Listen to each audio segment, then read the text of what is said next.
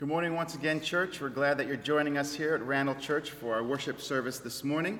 And although it may be a little odd that we're separated by distance and we're coming together over the internet, we are so thankful to God that we are able to join together in this medium. Earlier in the service, we asked this question: is there something that you find hard to believe in? And maybe not necessarily a Bible topic, but something that you just find blows your mind. And I've got Pastor Milo and Pastor Brian here with me, and we're going to talk about that in a few minutes. But I do want to make a comment that we understand that what's happening in our country right now has many people with heavy hearts, and we're going to be talking a little bit about that this morning. So please stay with us as we talk about that and as we open the Word. But let's talk a little bit this morning, guys, about some things that we find hard to believe. Milo, is there something that you find hard to believe that just blows your mind? Well, like we said, we're gonna get maybe just a little bit of the heavier topic that's at hand here this morning in just a moment. But for just a more lighthearted kind of approach to it, we really do find what's going on as far as our shooting people in a rocket into the sky and connecting with someone on something that's orbiting the Earth right now, this space station. It's just unbelievable. And particularly for those of us who grew up during a time where they were making these shuttle launches every day of the week, it felt like, and it was like a normal thing, and to kind of watch that through my kids' eyes has been just pretty spectacular. So some of you know we got away for a week, and we were in the state of Florida last week where the launch was at. Wednesday, we thought from where we were staying there on the other coast that we might be able to see the launch if it were to happen that day and see the rocket go up into the sky. It got weather delayed, as you know, and so we weren't able to see it there, but it kind of built some excitement in our family for it. And so it's astonishing, really, that God has created something inside of us that allows us to just kind of pursue and explore in this way to see the great things that He has done, not only here on our planet, but elsewhere. It's incredible. It's unbelievable to me. It sure is. I remember, like you said, growing up as a kid, I grew up in the 80s, and one of the things I remember is just the whole space shuttle program.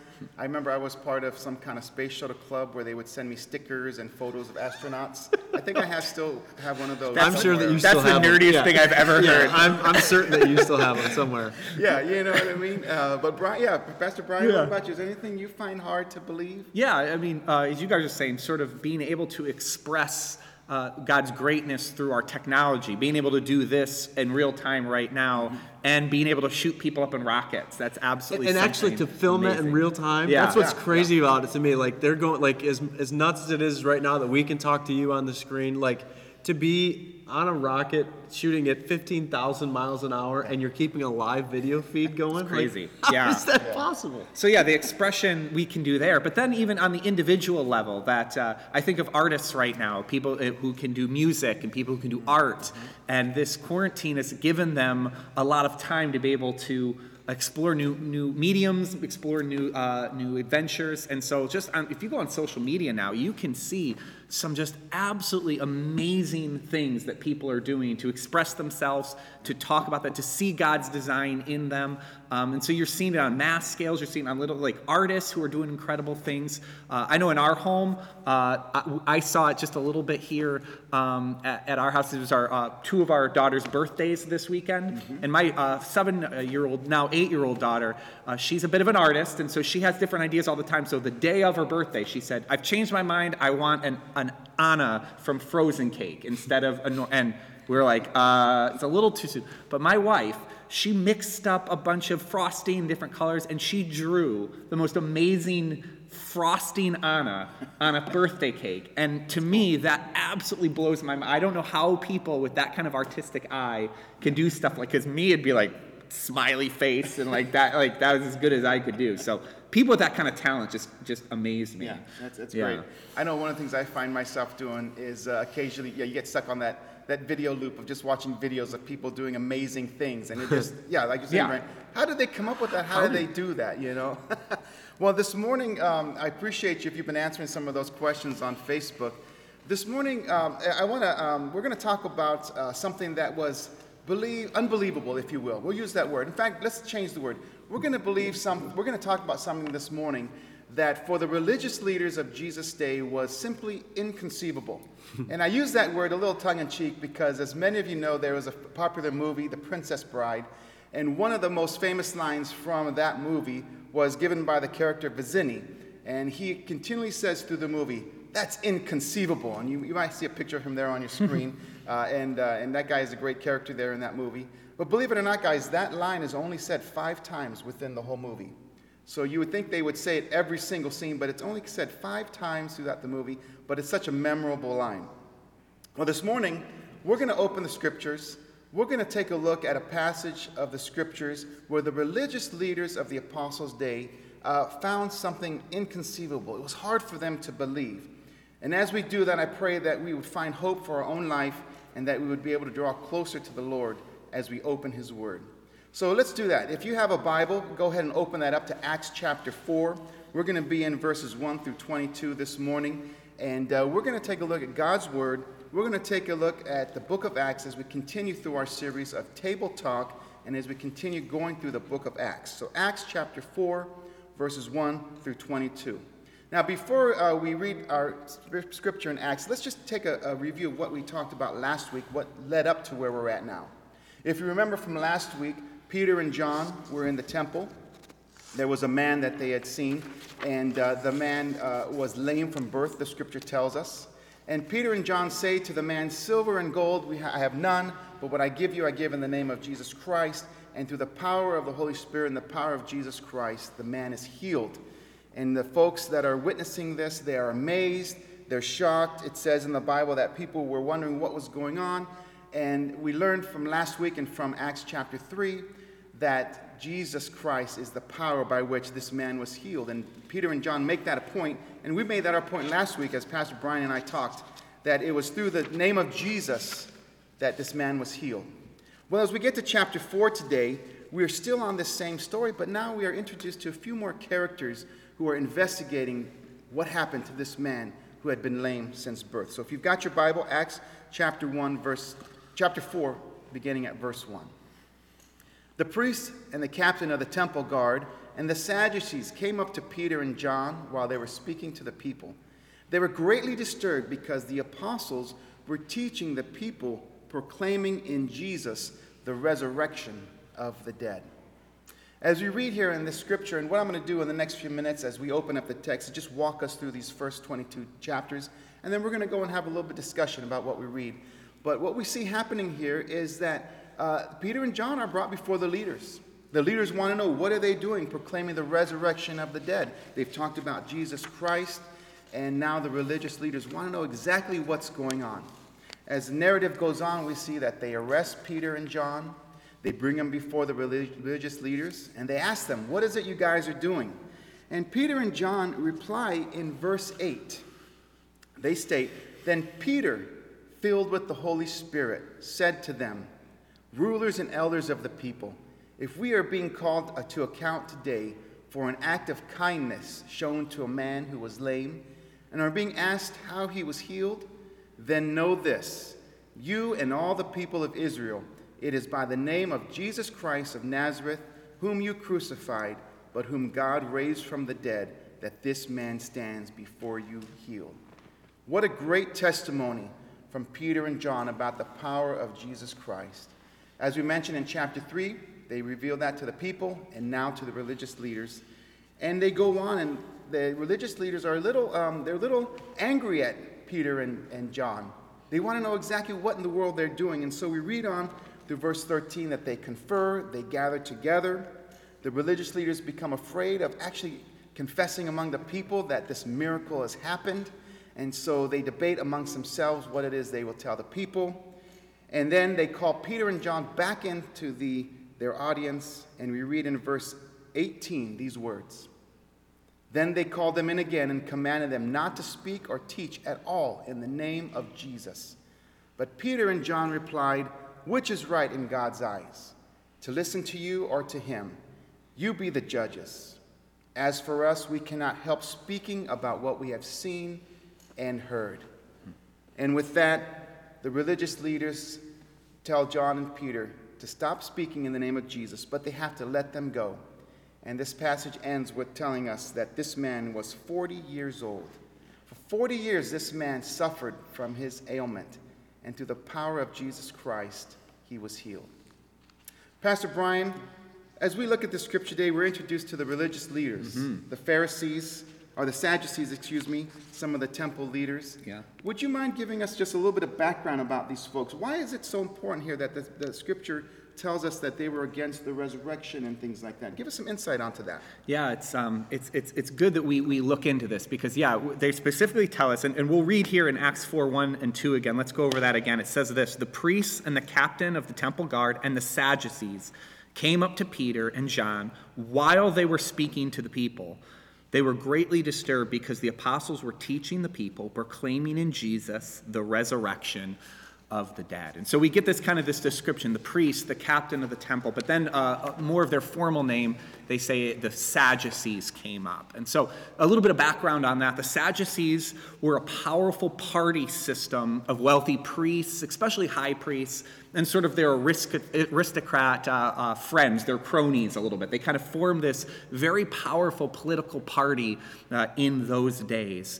And really the center of their strength was the temple. So these were the priests. These were those who controlled the worship, controlled the rituals, controlled the messaging of how it is that we were going to live in daily life. So you can imagine this is why they had so much power, is that they really did control the branding and the messaging of what so-called, in their eyes, what God had said.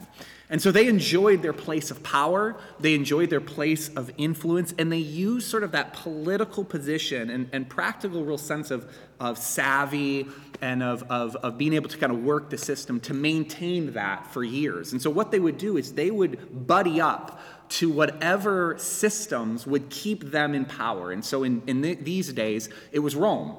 Rome was the party. Rome was the empire that had the power. And so they knew that. And so they were constantly working in cohesion with Rome in order to kind of maintain their power in the temple. So these are people that had a very vested interest in keeping the status quo exactly why it is, because they were the ones in charge. Now, one thing about the Sadducees is that they only accepted the first 5 books of the law, of Moses' law, the first 5 books of the Bible, as authoritative. They believed that the other parts of the Old Testament were true as well, but those were really the ones that they found truly authoritative. And in those books, it doesn't talk about the resurrection at all.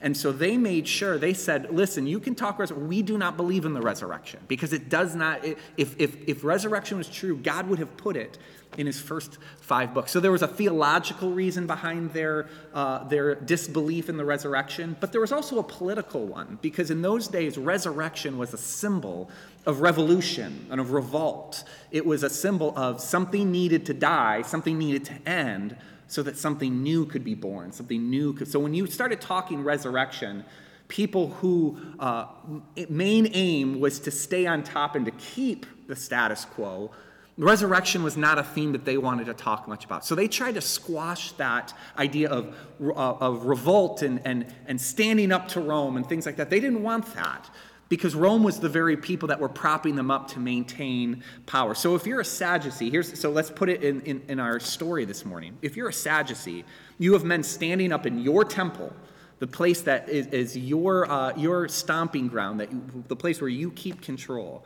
saying that people and their leaders acted in ignorance. We looked at that last week. So they literally are calling them out, saying, you acted in ignorance, preaching the resurrection of Jesus, calling to repentance. This is actually threatening your very way of life.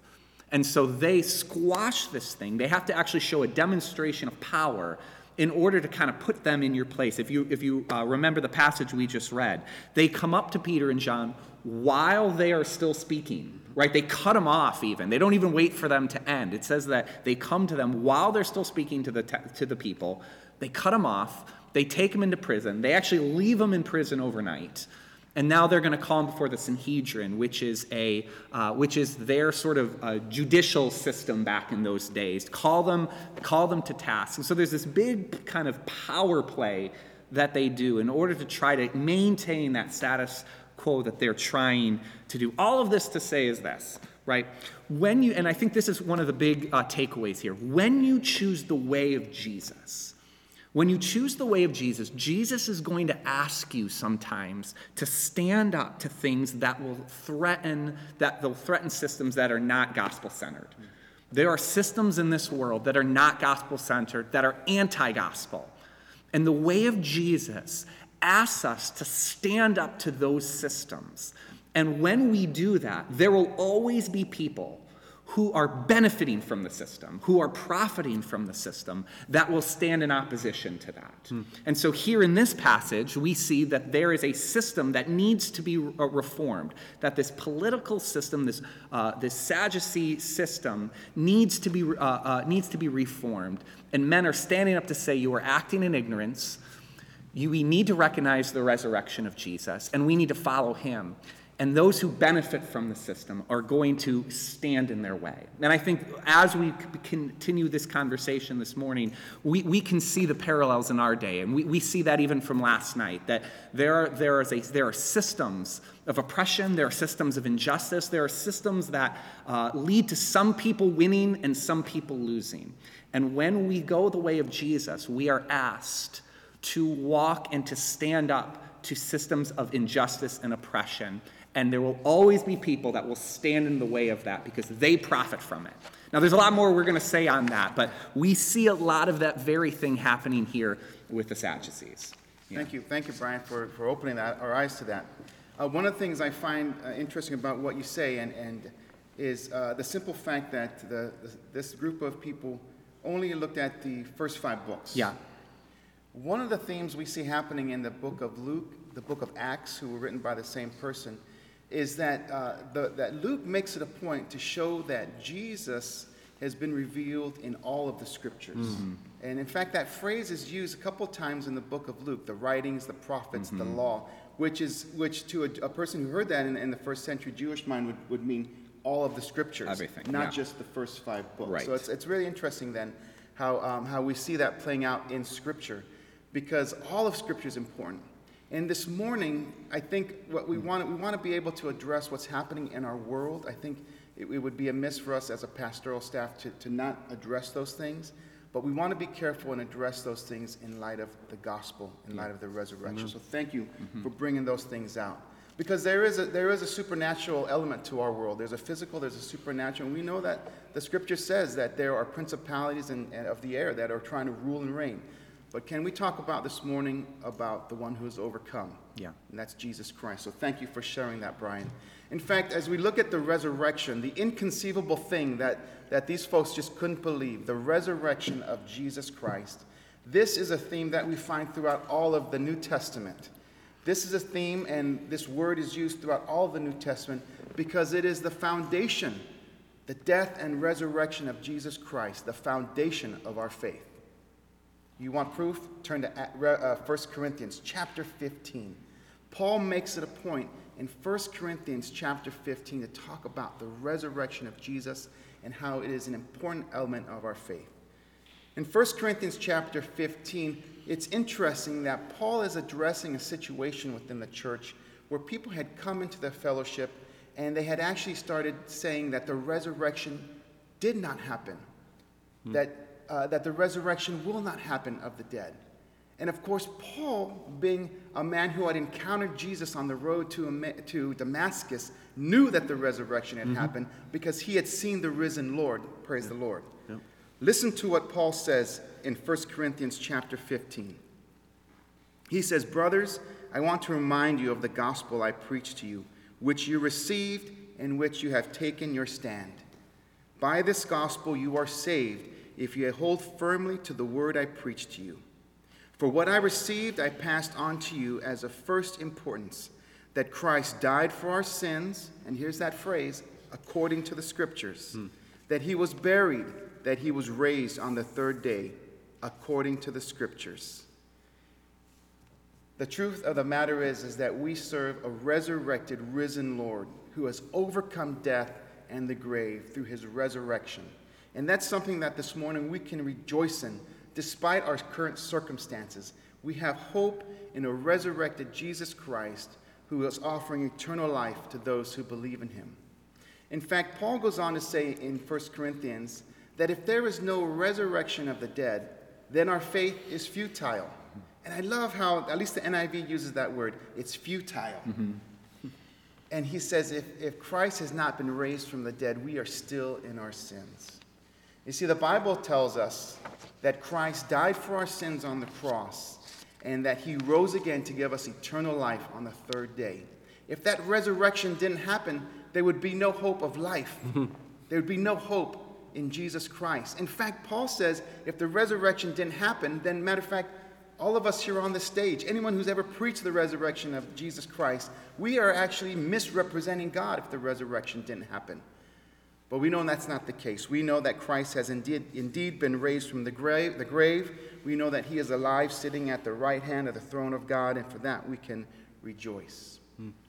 This past week was the memorial service for Ravi Zacharias. And I found myself on Saturday watching that. I was supposed to be doing some reading, preparing for my sermon, but I was just enthralled watching the memorial service for Ravi Zacharias that took place in Atlanta. And as that service came to a close, one of the things that Louis Giglio mentioned as he was wrapping up the message was that Ravi Zacharias is in the presence of Jesus. And he's in the presence of Jesus because of the resurrection, because Christ has given us the power to rise again when we die and to be with the Lord. And Louis Giglio made this comment that I loved, and I hope I can say it accurately. He said basically that there's some Georgia clay that has a shell of a man, but that man is with Jesus. And I thought that was such a wonderful statement to say about the fact that when we die with our hope in Jesus, we will be with the Lord Jesus in his kingdom. This morning, I'm not sure where you're at in your walk with Christ. Do you have hope in the resurrection of Jesus Christ? Do you have hope in the fact that Jesus died for your sins and rose again to give you eternal life? If not, today, right now, in this moment, is an opportunity for you to say, Jesus, forgive me of my sins and come into my life. That's as simple a prayer as it needs to be, putting our faith in Christ.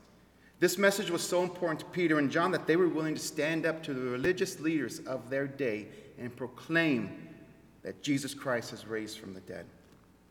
Pastor Milo, if you wouldn't mind, talk to us a little bit about the importance of being faithful to God, particularly in situations where it may go against authority or obeying authority. Thanks, Pastor Mario. As the reality of this kind of situation that we're in here in Buffalo, we want to talk about that this morning. I just want to talk for just briefly about how God works in our lives and how his timeline is not our timeline. Specifically here as a teaching team, we had this text in front of us for months and months and months, and little would we know that the night before we want to share it with you, that something would happen here in Buffalo, that we would be able to have a text that deals with it directly. And so we are here in Acts chapter 4, repeating for you again, beginning in verse 18. We begin to see kind of the response of what's going on. They called them back in. This is the religious leaders. They called them in again and commanded them not to speak or teach at all in the name of Jesus. But Peter and John replied, "Which is right in God's eyes, to listen to you or to him? You be the judges. As for us," now underline this, mark this in your Bibles, "we cannot help speaking about what we have seen and what we have heard." We cannot help speaking about what we have seen and what we have heard. So this morning, many of you opened up your phones, you grabbed your newspaper. The Buffalo News headline this morning is "The city wakes up to a damaged city." And so there's a tongue-in-cheek perhaps there that newspaper is putting in there, that is the city waking up to something that's going on. And as we've used this word this morning, it simply is inconceivable, unbelievable of what we have going on here. But again, to start a little bit more lighthearted than that, my son Elias, I've raised 3 girls and now we're raising a boy. As he is getting older, he does this thing that we call civil disobedience. He does it in our home, and as a baby, he would not throw a temper tantrum, he would not throw a fit. He would literally lay down, face on the ground, put his hands at his side, put his forehead on the floor, and not do anything. I mean, that was his plan for how to keep us from being able to force him to do something. But on a much more difficult layer than just something that happens with our home is this idea of civil disobedience, and where is the church in this, and how do we respond to this? And so this is a very serious matter. It's an issue that is affecting all of us here in Buffalo this morning, and not just in our city, but cities all over the United States today. We are waking up to something that is going on in our cities, and we want to be able to talk about that. And so if that means for you today, that means that you need to mark this point in our Facebook stream today to say, how is the church going to respond, or what are we supposed to do? We're here at about, 39 minutes or so into our broadcast this morning. If you need to mark that so you can hear what we have to say, here it is. I was downtown yesterday.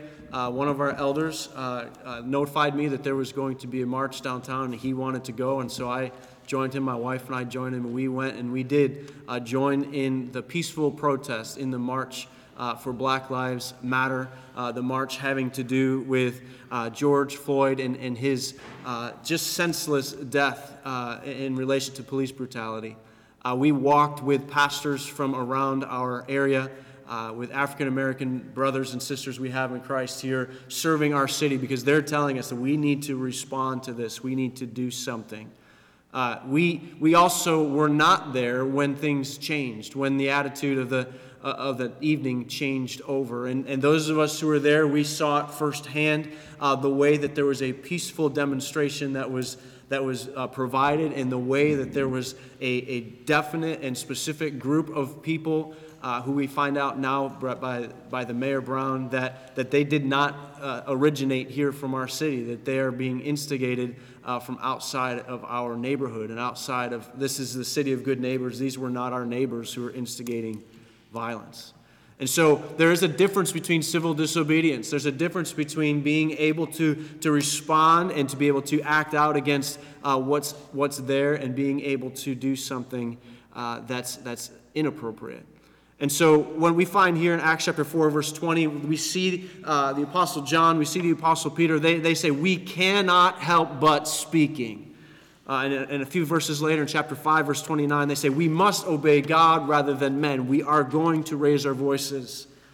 They're actually referring back to the prophet Jeremiah. In Jeremiah chapter 20, verse 7 through 9, he gives you the definition of what it is to be a prophet. He says, whenever I speak, I cry out, and I say, and I cry out about destruction and awful things that are going to happen to my people Israel. And in doing so, I'm ridiculed, I'm mocked by my own people. But yet, my words must continue to be spoke. They burn inside me like fire. I must speak. The Apostle Peter, the Apostle John are grabbing a hold of this truth as they are speaking. In Daniel chapter 3, we meet Shadrach, Meshach, and Abednego, and their government was corrupt. Their people were corrupt. They're trying to keep them from being able to worship, and they responded that by saying, we will not bow down to this idol. In Luke chapter 24, Jesus charges his disciples. He says that the forgiveness of sins absolutely must be preached. They've been given that instruction. And Peter and John take this instruction, and they respond by saying, we cannot help but speaking. Now, we also cannot help but speaking. But we must be reminded. We must be reminded that we like it. We love it when people praise our church. We love it when people praise our actions and give encouraging press for things that we do as a church.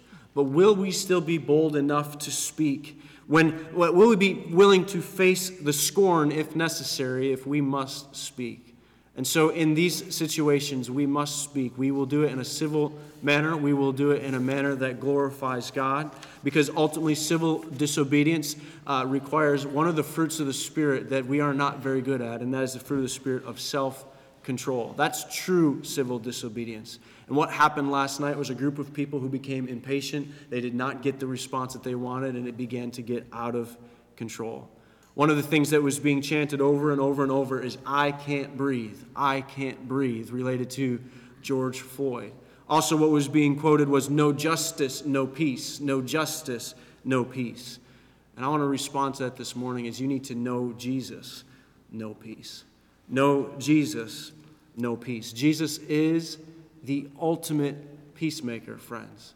And ultimately, we have to be reminded that he is the Prince of Peace, and we will fight against injustice and we will fight for peace, but it is the Prince of Peace who will return and make all things new. And so it's with a heavy heart this morning that we share these things with you. It's with a heavy heart knowing that our city is damaged and broken, and maybe you are waking up to that this morning for the first time.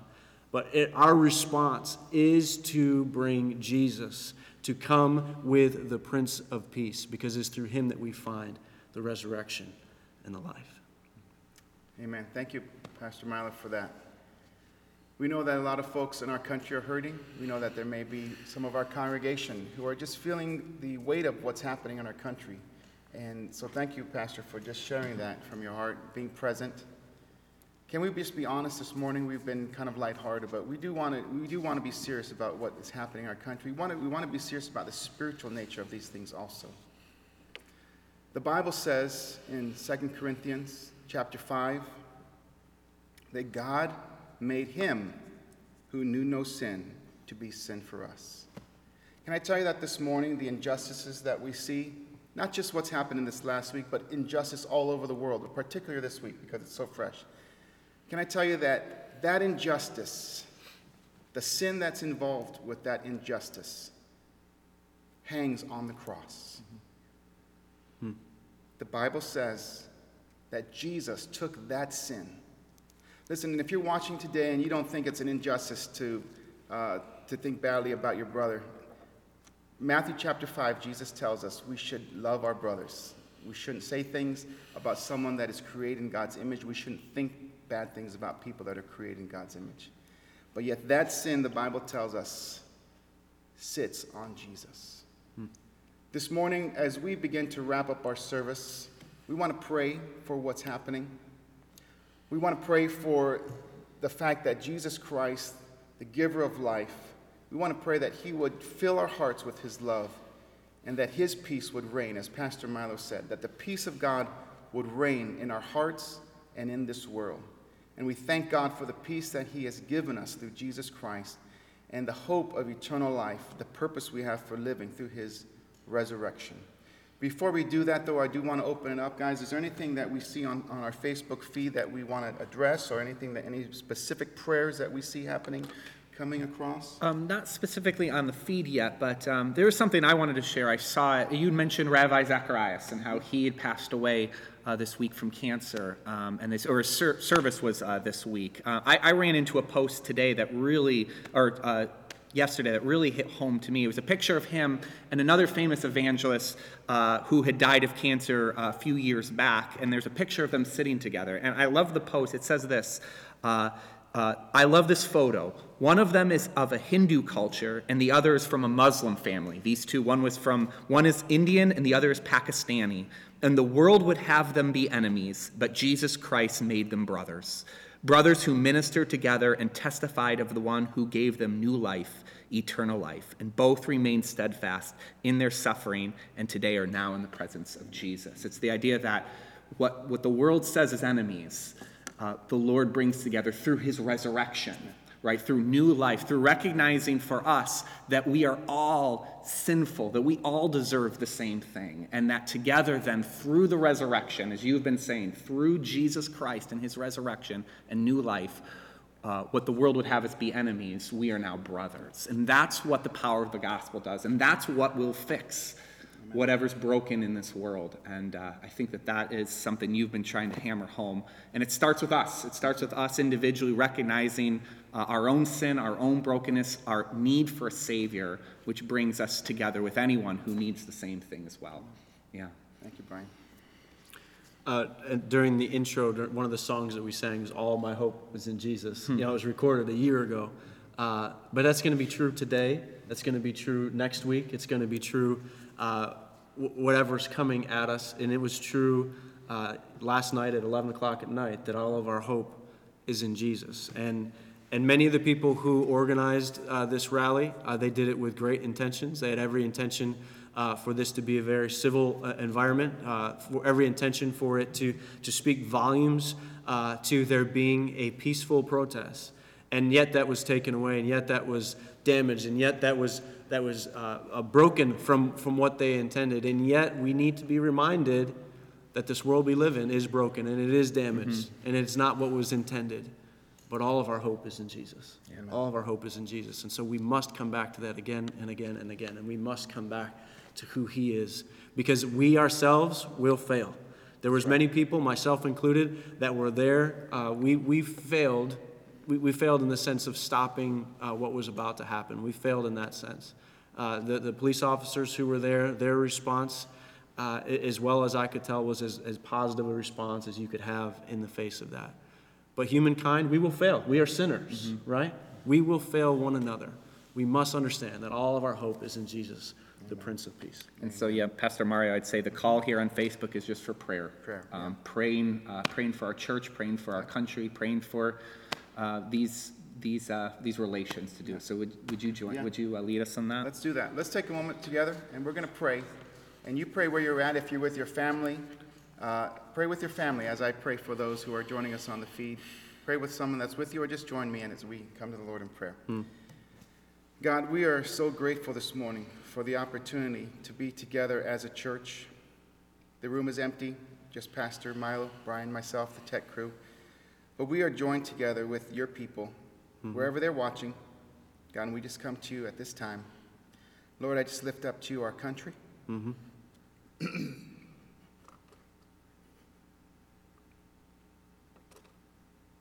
Pastor, would you pray, please? Lord, we lift up to you our country. We know that it's broken. We know that it's damaged. We know that things are not right. But we worship you. You tell us in your scripture that you will make all things new. Lord, begin that work in my heart.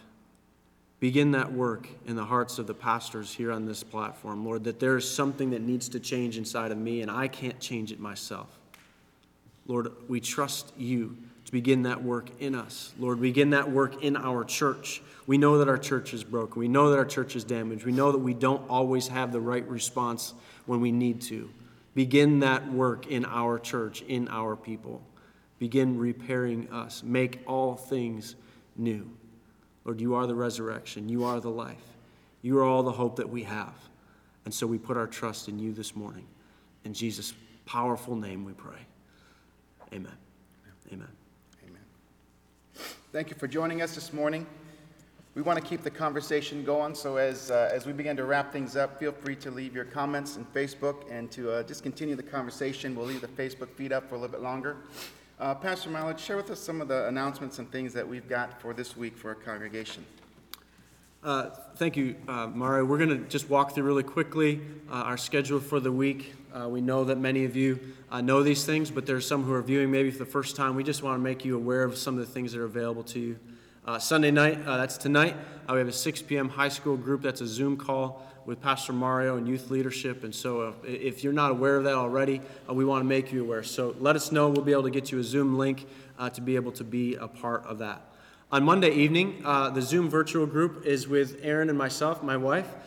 This is a change because up till now we've been only broadcasting with Facebook Live, and we're realizing that there's some components missing that we want to get better at. We're learning in a lot of ways how to get better at communicating with one another during this crisis. And so we're going to transition beginning tomorrow night to a Zoom call so that we can get a two-way conversation going. We're going to also attempt to stream that live so that you can see that as well. But if you're interested, please email us, and then we'll be sending out a Zoom link to our email subscribers tomorrow afternoon to make sure that you have that link available to you. And we'll be covering much of the topic that we covered today in regards to Acts chapter 4 here. On Tuesday, with the students, we have the Randall Youth live stream is Tuesday at 2. This will be the last one that will be done live. We'll still do some fun things, but as kind of the end of the school year, the semester's coming to a close, we're going to kind of transition away from this live stream. So it's the last one. So make sure students you're there. I know my kids have missed a few of them. Don't miss this one, Wilson kids, and the rest of you. You want to be there Tuesday at 2 with Pastor Mario as well. Tuesday evening is the middle school group, similar to the high school group, meets on Tuesday evenings. It's a Zoom call, 6:30 p.m. Tuesday evening. Look for that email. Wednesday evening, we come to a Zoom virtual group. Again, this is Brian and Molly, their group. They've been leading all the way through the pandemic. They'll be leading this as well, changing over to a Zoom call. We're trying to really find some different ways to kind of make some deeper connections that last beyond just a few weeks. We want to be able to make that connection there. So look for an email link there. If you want to be able to get it ahead of time, just shoot us an email and we'll do that as well. Thursday night, our partner groups, Christian Service Brigade, will be continuing to have just a few more meetings with our boys to be able to talk to them, interact with them as the semester is kind of coming to a close with that. Our American Heritage Girls groups, they've already finished their semester, and so the boys will just go a couple more weeks and they'll close that down. But again, that's through distance learning, distance connection, different ways that each of the age groups are kind of interacting on that. But that will be closing down over the next couple weeks. But Thursday night, there will still be a meeting with that. Friday night, we give you the night off. Saturday, you'll get an email from our Randall Kids Director, Stephanie, and she's sending out email each week to our parents that has something that your kids can be doing on Sundays, either while this broadcast is going on with the adults or something that you can interact with later. They're doing a fantastic job with that, so we thank you so much for that. If you haven't seen that, again, we'd love to give you that email link to be able to there. Then Sunday next week, we will be gathering once again. Now, we don't have a time slot on here. We want to do that because we want to make you aware that there may be a change between today and 7 days from now. And this is based on the phase planning that's happening in New York State. And so right now we are in phase 1, as most of you know. As the week progresses, it's possible that New York State will change over to phase 2. If you were with us in the annual meeting, we shared, I'll just hold this up for you to see it a long distance away, but we shared with you our phase plan of what we're looking at in going into phase 2. There will be some changes, and so phase 2 most likely going to 2 service times. We're toying with the idea of being able to do a drive-in service or some different types of interactions with, at this point, the groups of 10 or less. And so we're going to have to really do a good job of communicating with you this week. We just want to make you aware. We're not making any announcements yet because we're watching very closely as to what the state is doing as far as phase 2 is concerned. So as we transition into phase 2, just be aware that next Sunday may look differently, but no matter what, we will be on Facebook Live next Sunday. So many of you just stay tuned there at Facebook Live. That will be the way that you'll be able to interact, and then YouTube later. Speaking of Sundays, we want to again point out that we ask you to give online, give.randallchurch.org. We just want to celebrate with you, first of all, and say thank you for your generosity. During this pandemic, our congregation, you have stepped up, and many of you have begun giving online. There's been a shift from those who have used to give in the offering plate or mail in their checks, that now you are giving online. We thank you so much for that, to the point that early this year, January, February timeframe, we were getting between $15,000 and $20,000 in the hole that we've been working out of during that time frame. And the worst case scenario is to hit a pandemic in the middle of working out of that hole.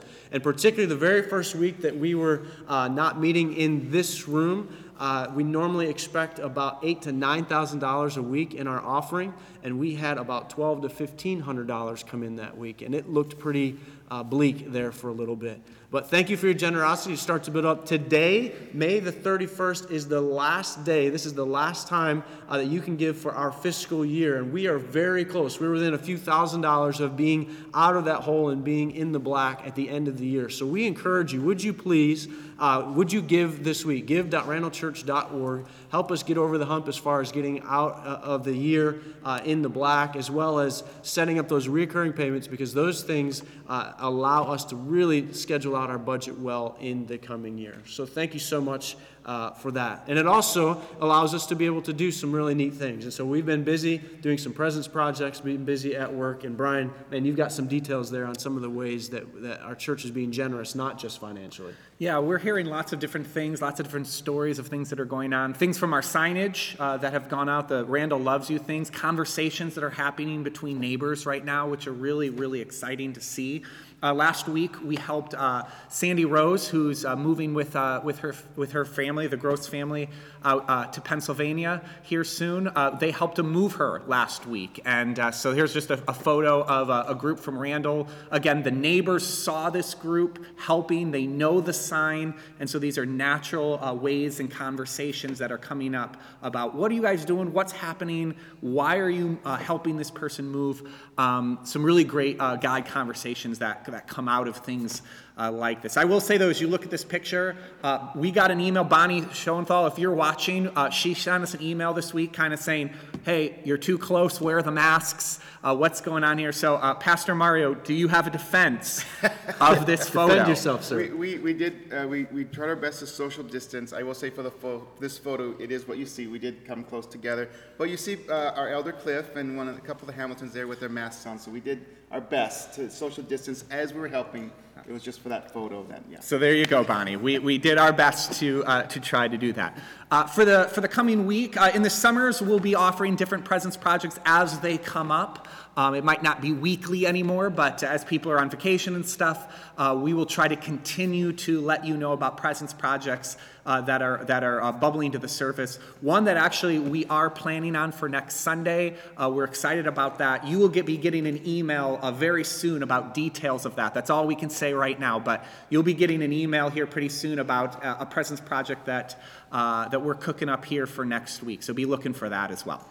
So if you haven't picked up on it, we expect this week to be a busy week for communication-wise, that we're going to be sending a flurry of emails. There's a number of things as we kind of transition into the coming weeks here. Email is going to be, as far as we're going to post things on Facebook, but particularly for those of you who are, part of the inward portion of our church, that are part of the community here as a church, check your emails. Be well aware that we're going to be sending out a fair amount of things this week, so be aware of that. Amen. Well, folks, thank you for joining us today. Thank you, pastors. A lot of information today, but we trust that God has been glorified.